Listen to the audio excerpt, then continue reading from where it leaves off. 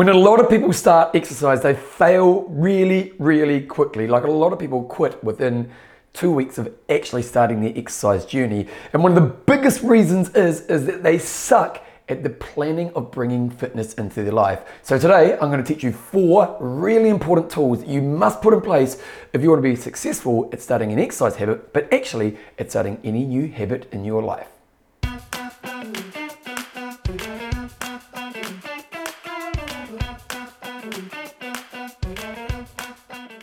So when we look at the exercise journey, there's so many people out there who are doing no exercise at all, or what I call the yo-yo type of exercises. These are people who have moments of exercise and moments who fall away from exercise.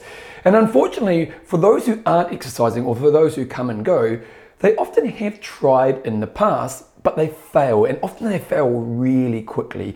And there's lots of reasons why they fail, but one of the biggest reasons they fail is they suck at the planning of bringing exercise into their lives.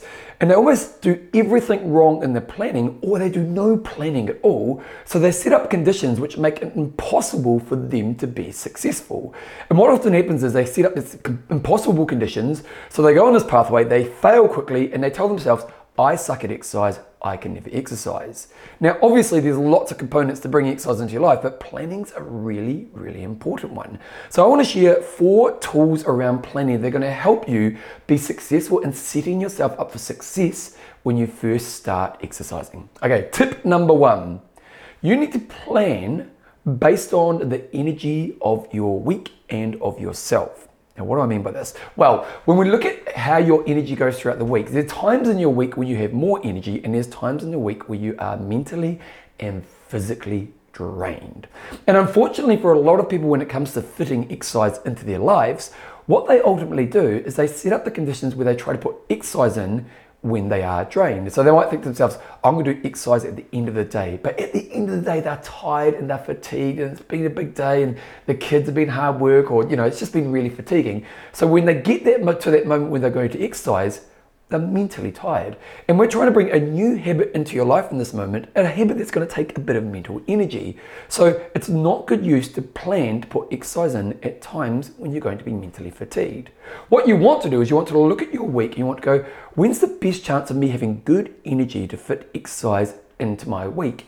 And then slot your exercise in at those times. Because if you can find good energy moments, both physically and mentally, there's a higher chance of you doing it. For example, you might say, on a Sunday morning, I normally sleep in a pretty cruisy Sunday morning, so I'm going to fit my exercise in on a Sunday morning.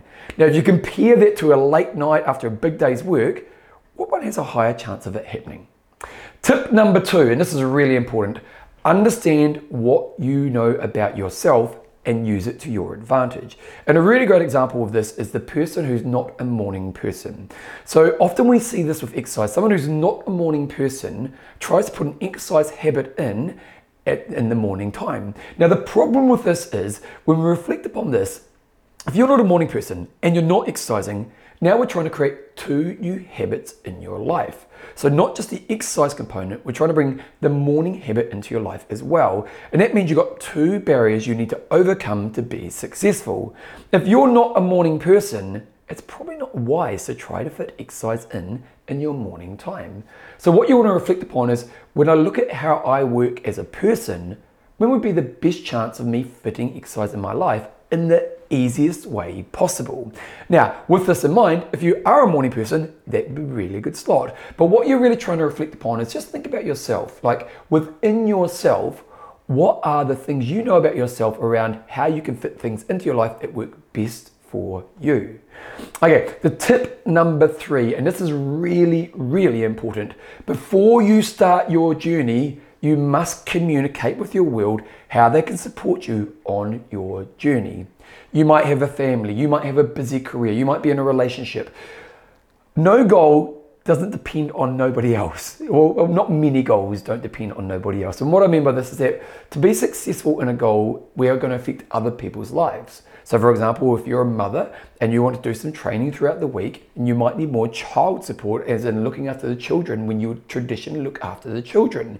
So before you start your journey, what we want to do is we want to identify how will I need support from the people in my world? So it might be your partner, it might be your, like one thing that's really interesting with our runners, a lot of our runners will go to their bosses and say, look, I need to make sure I leave work on a Tuesday and Thursday night at 5 o'clock because I've got this running session that's really important to me. Now, because they do that, their boss will support them in leaving at the right time instead of getting that pressure of staying at work sometimes when work's a bit busy. And this is what we've got to think about is A, who's going to help me be successful on this goal? And then B, what do I need to communicate with them to help them help me be successful? And then C, you need to communicate with them. Now, once you've communicated with them, you find two things happen. A, they know how to support you. B, they become a bit of a cheerleader. Like they actually, people in your world want you to be successful, so they become a bit of a cheerleader and they'll support you along the way, which is a really great thing to have on your side. And then the last point with this one here is, ultimately, what you want to do is thank them and praise them for supporting you. So you want their support, you'll use their support, but you also want to make them feel like a legend for supporting you. So give them praise, tell them why you appreciate what they're doing for you, and tell them how their support is helping you be successful and how it's helping you feel on this journey. Tip number 4, and this is actually probably the biggest tip. You want to start a planning routine in your week. And what I mean by this, so let's imagine every Sunday you get up, you kind of get out of bed and maybe you do your Sunday morning exercise, and then you put aside 30 minutes to reflect upon the week that you have in front of you. And you look at the week that you have in front of you in both kind of a practical and energy, you're looking at the week going, what have I got in front of me? And then when is the wisest time for me to fit exercise in? And you might be trying to do 4 exercise sessions and you're looking at that week, you go, okay, well this day here, I've got a really busy day. I'm working from the moment I wake up to the moment I go to bed. So that's not a good day for me to put exercise in. But the next day, I'm actually quite free. I've got a couple hours in the afternoon where I'm pretty quiet. That's going to be a good time for me to put my exercise in. Now, a planning habit has so many positive effects, not just for exercise, but for all areas of your life. But if you want to be successful in bringing a new habit into your life, creating a planning habit will make you way more successful because it helps you look to the future and navigate how you can be successful in this. Now, ultimately, with the planning habit, we're trying to create that long-term weekly process, which will make you have that process more in your life so you get the benefits of all those things. As I said at the start, unfortunately, a lot of people quit exercise just after they start. And if you want to be successful in actually creating the change, planning is a massive part of it. So what are the 4 steps? Plan around your energy needs based on where you think you have the best energy to be successful.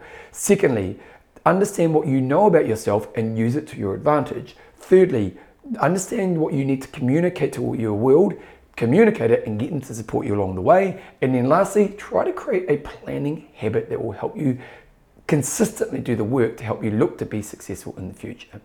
If you could put these steps in place, you can wake up in a place where you're going to be fitter, healthier, feeling great about yourself. So if you are somebody who's not exercising or you're trying to bring a new habit into your life, my challenge to you is to practice putting these steps in place. If you enjoy my pieces and you want to bring exercise into your life, you need to check out my book, I Will Make You Passionate About Exercise. This book is designed to be a step-by-step journey that teaches you the right lessons and experiences to guide bringing exercise into your life, not just for a moment, but where you get to the place where you have a long-term love of exercise. So you get fitter, you get healthier, you have great stress releases, and you feel amazing about yourself. This book has been hugely successful, getting to the top 10 in the world for health and fitness books. So if it's time for you to bring health and fitness into your life, go to Passion About Exercise, click on the link, go through the process, and you can be starting your journey of finding your love for exercise really soon. That's good.